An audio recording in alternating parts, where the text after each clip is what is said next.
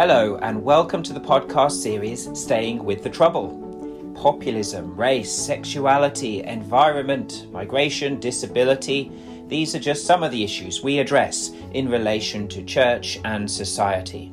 In every episode of Staying with the Trouble, we do that by meeting an expert in the field who has a story to tell, someone who's lived through and faced the challenge of the trouble they're addressing. And so, together, we think more deeply about the present time and look for new paths to take us forward.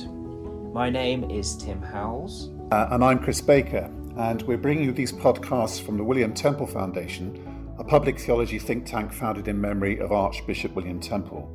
His vision laid the foundations of the post-war welfare state, and his work continues to prompt questions about the sort of society we want to build today. Today we're joined by Dr. Maria Power, who is, among other things, a Fellow of Blackfriars Hall in Oxford, a Research Associate of the Centre for the Study of Bible and Violence at Bristol Baptist College, and, most importantly, our friend as an Honorary Senior Research Fellow at the William Temple Foundation. Maria, welcome to Staying with the Trouble. Hello, I'm delighted to be here.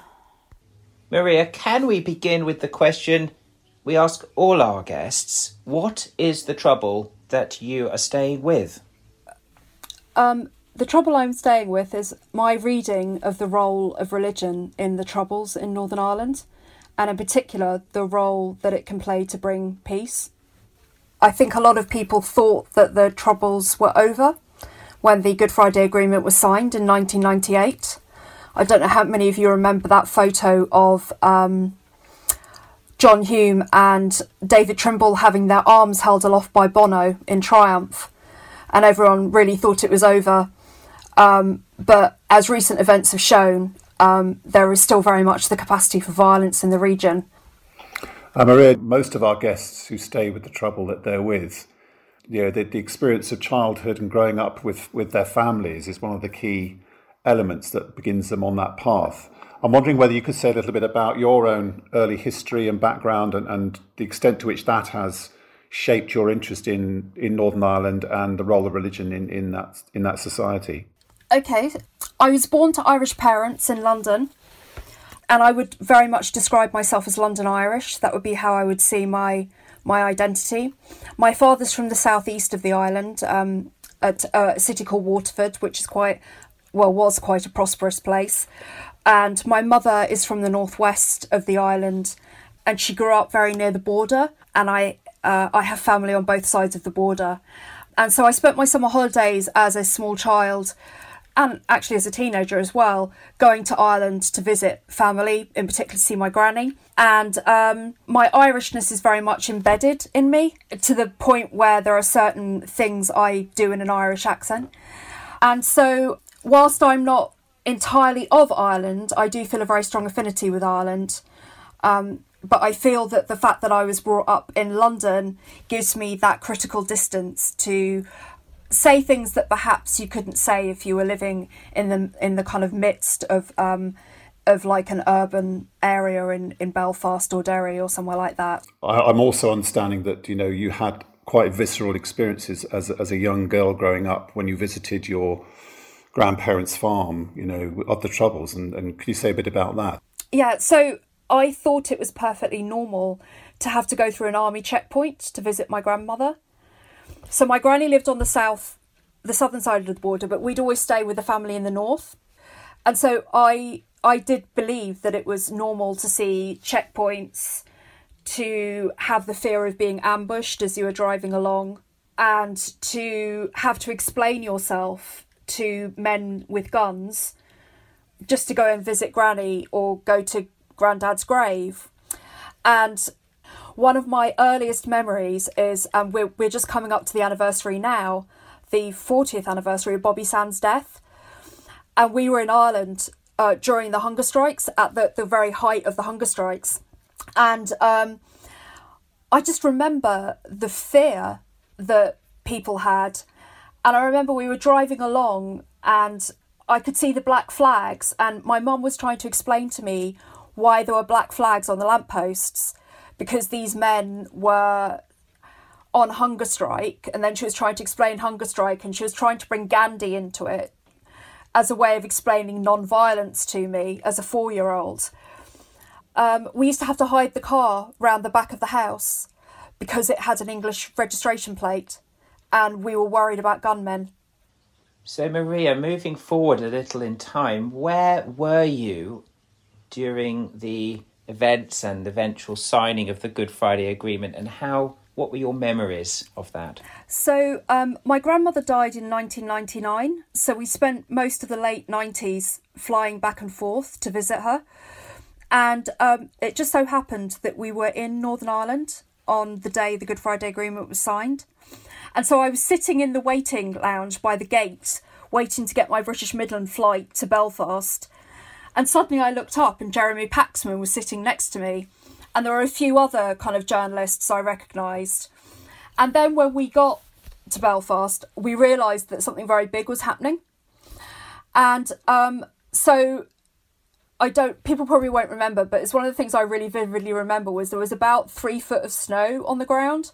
And we were sitting like literally freezing in my uncle's house all around the telly. And just the joy when we heard the announcement that the agreement had been signed and that they'd finally got there, because we knew they'd been up all night and we knew there were things kind of going wrong, and everyone was just really happy and full of kind of joy, and that actually lasted for a few months. Now, take us then, Maria, if you would, from those personal reminiscences to your future academic career. How did the events of the Good Friday Agreement inspire you into an academic perspective on the matter? So this was all about timing and being in the right place at the right time. I was doing my MA at the time and I was trying to decide on a thesis topic. And I had originally planned to do something on the British Labour Party. And then I thought, well, actually, no, I've got all this research material. So I ended up writing my MA thesis on the Good Friday Agreement in Northern Ireland, and on the kind of rhetoric around non-violence that led to the kind of signing of the agreement and the bringing of the men of arms into the dialogue. And then I was asked to stay on and do a PhD, and I wanted to see if an alternative narrative around the role of the churches in the Troubles could be constructed, and it turned out it could. But this was quite countercultural, because the dominant narrative was that religion had caused the conflict. So Maria, just picking up on that, on your thesis, I suppose it's strange that, for some people looking at Northern Ireland to think that religion wouldn't inevitably lead to violence. So what was the counter narrative that you were trying to sort of develop in your thesis? So in the 70s, the IRA, the provisional IRA, should I say, had come out and said, we are fighting a just war. They had deliberately used the Thomas Aquinas's conditions for a just war and said, we are fighting a just war. And so it was popularly believed that religion was the cause of the violence. And what the counter-narrative I was trying to put across was that actually, no, religion hasn't been the cause of violence. It may have contributed to it, but actually it's been a very strong force for peace in Northern Ireland. And you only have to kind of Google things like the Peace People and other organisations like that, and you'll see that these people are actually praying on the streets. And so it's a very, very public performance of religion, a very, very public performance of a peaceful religion that's been trying to put forward. And even before the Troubles started, there were organisations like Corrymeela who were trying to put forward this kind of counter-narrative which said, no, Christianity is a religion of peace. You can't use its tenets to justify this kind of violence. And, we are mandated through the gospel to live in harmony with one another. So let's drill down a little bit, Maria, if we may. Could you give us some examples of these voices? I'm particularly interested in the extent to which their voices were known in the communities themselves. Yeah, so a lot of these people would have been very known within their own local communities, but not known nationally or within the region. So the most famous of which would have been the Corrymeela community, which is one of those ones that everyone's heard of. But I think, to me, the most remarkable groups were these 5 organisations that I called Peaceline Ecumenical Communities, that were very small groups of people who worked within a very clearly defined geographical area that had suffered a great deal of violence. And they would actually live together, pray together, and dialogue and serve the community to act as a kind of an Iranic witness to the community, and to say that there is another way of living. So these would be deliberately cross-community. You would have Protestants and Catholics living together in the same house. They would pray together. If someone was killed in the local area, a Protestant and a Catholic would go to the house to offer their condolences. They would go to funerals, and they would organise acts of witness. And this was actually very dangerous work for them. So a couple of years ago, I met a couple of people in Canada who had come over from Canada to do this work. And they were telling me about how they'd had bricks and bottles thrown at them when they were trying to do a prayer walk in the 1980s. So it was quite perilous for them. But it is evident that they were very much accepted in the local community. They soon became spokespersons for the local community. And they did actually kind of calm things down. So in the recent riots, there are examples of these kind of people going out and trying to kind of stop the rioting, and communicating across the divide, as it were, to try and calm things down. So these stories were known locally, they were impactful locally, and yet they didn't seem to be reflected in the dominant media narrative, might we say? Why that dislocation? I'd say probably because it doesn't sell papers. It's not exciting.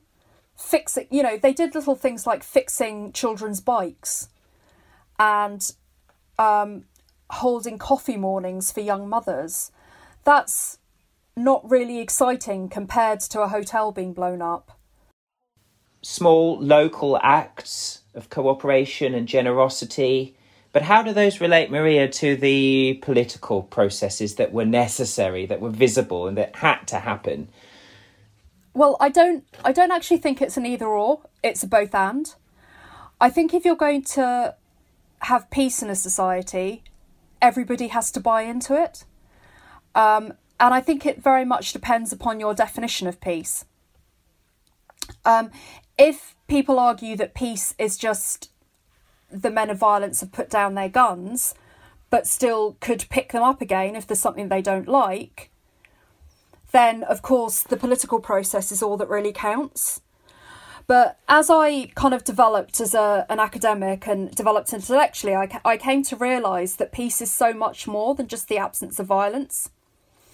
It's about actually having stable relationships within local communities, and having kind of things like socioeconomic inequality, nice urban spaces for children to play in, so that people actually feel as though they're part of a society, and feel that they're part of a community, and they want to buy into that, rather than just the peace process being something that's over there, which is very much what the political peace process was. It was very much something hierarchical. It was mostly men.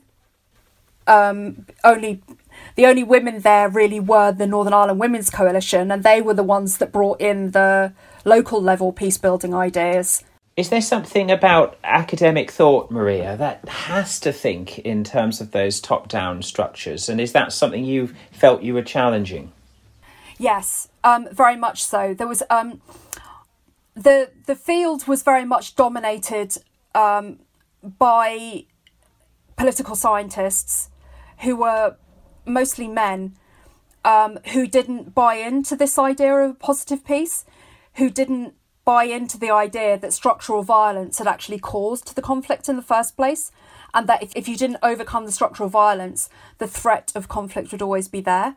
So there was actually a kind of a great deal of resistance to this, to my ideas. So in my PhD viva, the external examiner opened with, well, how can you defend this? Which isn't the way I would open a PhD viva, but that's another conversation. Yes. But he went on to be very supportive to me later in my career. So, you know, but it. So what was, can I just come in and ask, you know, what was the thinking from these academics about what was causing the violence if it wasn't structural? Did they just look at it purely from the position of ideology, or what? Yeah, that's the best way of putting it. They looked at it as these are two warring ideologies who have now been brought to a compromise, so that's enough. And as Pope Francis said in his recent encyclical Fratelli Tutti, compromise is actually very damaging, because people do feel as though they've lost out, and people don't feel as though they've been winners. So it was like a lose-lose situation everyone was in with the Good Friday Agreement. And we see that now with the way that the institutions are operating. Those institutions are... I wouldn't go as far as to say that Northern Ireland's a failed state, but they're operating on cronyism. And most of the things that need to be done, like, the things that you need in a local community, like urban regeneration, are having to be done by local people at great personal costs to them. I'd just like to sort of direct the attention now more towards the people that you're influencing your thinking. And I guess one man who certainly saw the kind of whole picture in terms of structural violence and so on and so forth, who was a great influence on you, was Cardinal Cathal Daly. I'm just wondering if you could say a little bit about who he was in that particular context and what was his influence on your thinking and development. So I first met Cardinal Cathal Daly when I was 22 and in the first year of my PhD. Daly was, at that time, the retired Archbishop of Armagh, and he was obviously a cardinal. So he was the sort of titular head of Catholicism in Ireland. He had been one of the theological advisors at Vatican II, and he had been the only Catholic bishop to serve throughout the Troubles in Northern Ireland. He himself had been burnt out of his home by the IRA as a young child, so he knew what it was like to experience direct violence. And because he was trained as a philosopher, he did his PhD on Tertullian, he had a way of seeing the big picture of what was needed in Northern Ireland.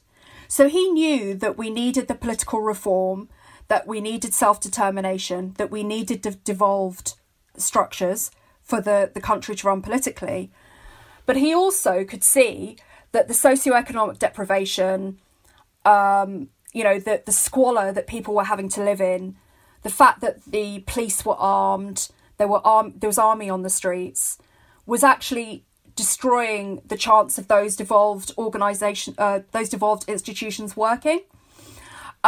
Because he knew that all of society had to work together to ensure that the peace was lasting, rather than this sort of twilight zone that we're living in at the moment, where we get these eruptions of violence. And I met him quite a few times. He had this wonderful open door policy towards me. So whenever I was there, I would always whenever I was home doing interviews and stuff, I'd always take an afternoon and go and have a chat with him and talk to him about my ideas. And it was never like I was sitting at the feet of greatness. He had so much humility that he always made me feel like I was his equal. And I think that was because he agreed with what I was saying. So after he passed away very sadly, I was asked to write the Oxford Dictionary of National Biography entry for him. And I discovered that he had left behind 8 volumes of his writings on the conflict in Northern Ireland. So I took my mum with me to the library, and me and my mum just sat and kind of did the research in a week, kind of got the copies of everything we needed. And reading his work reading work that has been so carefully crafted and so forensically argued really fortified my belief that now that we've got this kind of peace where there's no more violence, we now do need to move on to dealing with the structural issues that caused the conflict in the first place. So the work I'm doing now really is a kind of homage to his thinking and trying to kind of carry on his legacy. Well, it's a lovely picture you're painting there, Maria, both of you sort of sitting, as a kind of equal with the Cardinal himself, but then this image of you and your mum kind of ferreting away in his 8 volumes of archives, that this precious resource that, you'd come across. Was there one particular piece of, archive that stood out for you and you said, yeah, wow, this really does sort of encapsulate the whole thing for me? Yes, there was a sermon he wrote where he talked about the moral injury that killing does to people. And it was in that moment that I realised that he didn't actually judge anyone, because he was talking about how the IRA or the Loyalist terrorists or the INLA were actually being destroyed by their own actions. And you could almost feel the pain that this was causing him coming off the page, because he was, to him, this was a life wasted. Not only were the people that were being killed being destroyed, but the people that were doing the killing that were being destroyed as well. And that to me was really important.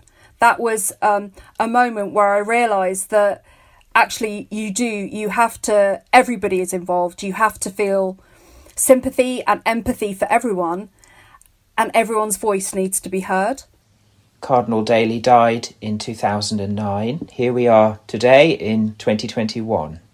And as we know, we've seen over recent weeks some of the worst street violence for years, sporadic rioting in towns and cities that has taken place, I think, since the end of March. Maria, what's your understanding of this current situation? And in particular, what has been the role of the church, positive or otherwise? So my take on this is that there are two forces at play here.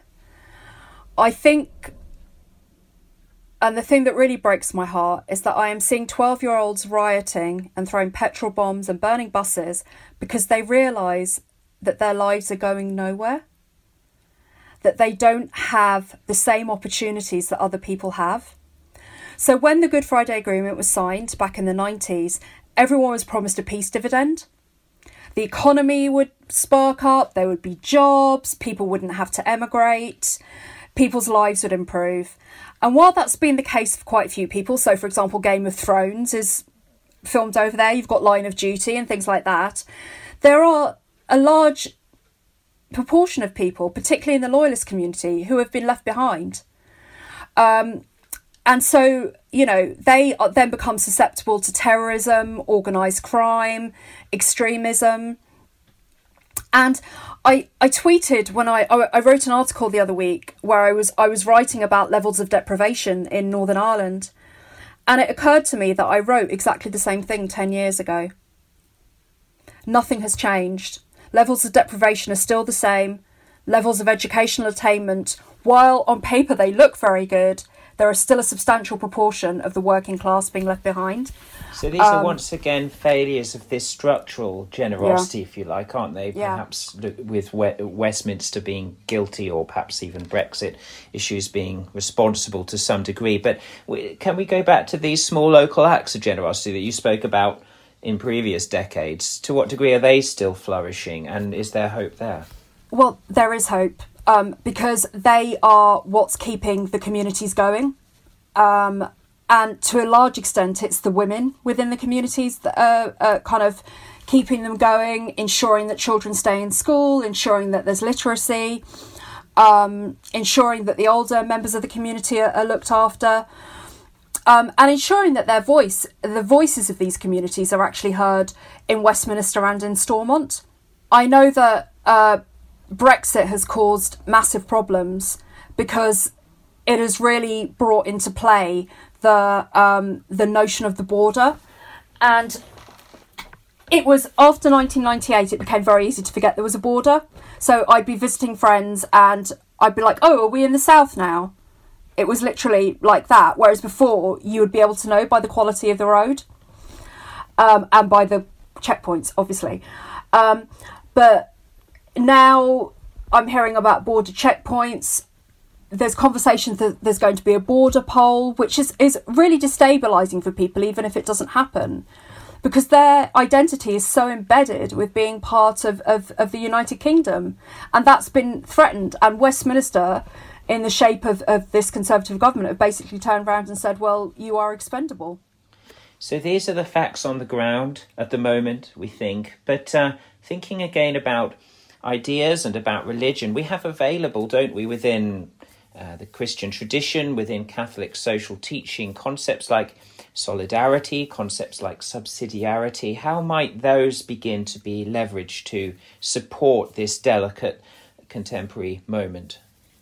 The people of faith in the middle classes have to realise that they need to stand in solidarity with the working classes. They can't ignore this anymore because, you know, if you want to put it on the most basic level, it is going to affect them. But I also think that local communities need to have more say in the way in which Stormont is run. Now, we saw during the riots that the local churches were very active in coming out and kind of begging people not to engage in the violence, and especially the young children. But the churches can provide leadership in this, because in many ways, the priests and the kind of parsons or pastors, they don't have the kind of authority that they once had. But as organisations, they have the structures to allow lay people to have these conversations amongst themselves, to decide what they want to do, and then to voice this in quite a magnified way. So what I hear you saying, Maria, is a kind of a new form of leadership that the churches have got to try and develop in order to kind of compensate for this lack of clout that they used to have in society. Can you say a little bit more about what, you know, have you a sense of what those alternative forms of leadership might look like on the ground, as it were? I think it's very much going to have to be, especially within the Catholic Church, an enactment of the Second Vatican Council and the role of the laity. So the laity have to realise that the church isn't something over there, as it were. The church isn't the bishops and the priests, that they are in effect part of the church. But can I ask, just follow that up and say, so what is there something stopping the laity feeling that and doing that at the moment? A lot of it is a lack of religious education. They don't realise that that's actually their role to do things. It's not, while it's very nice to see the statements coming out from the four church leaders, it's not up to them to be making political points. It's up to the laity to be bringing their faith into their everyday life and to be reading the situation through the lens of their faith. Now, the churches can help with this by actually doing more within local parishes to help people and to have conversations in kind of cell groups, as it were, like they did in Latin America in the 1970s.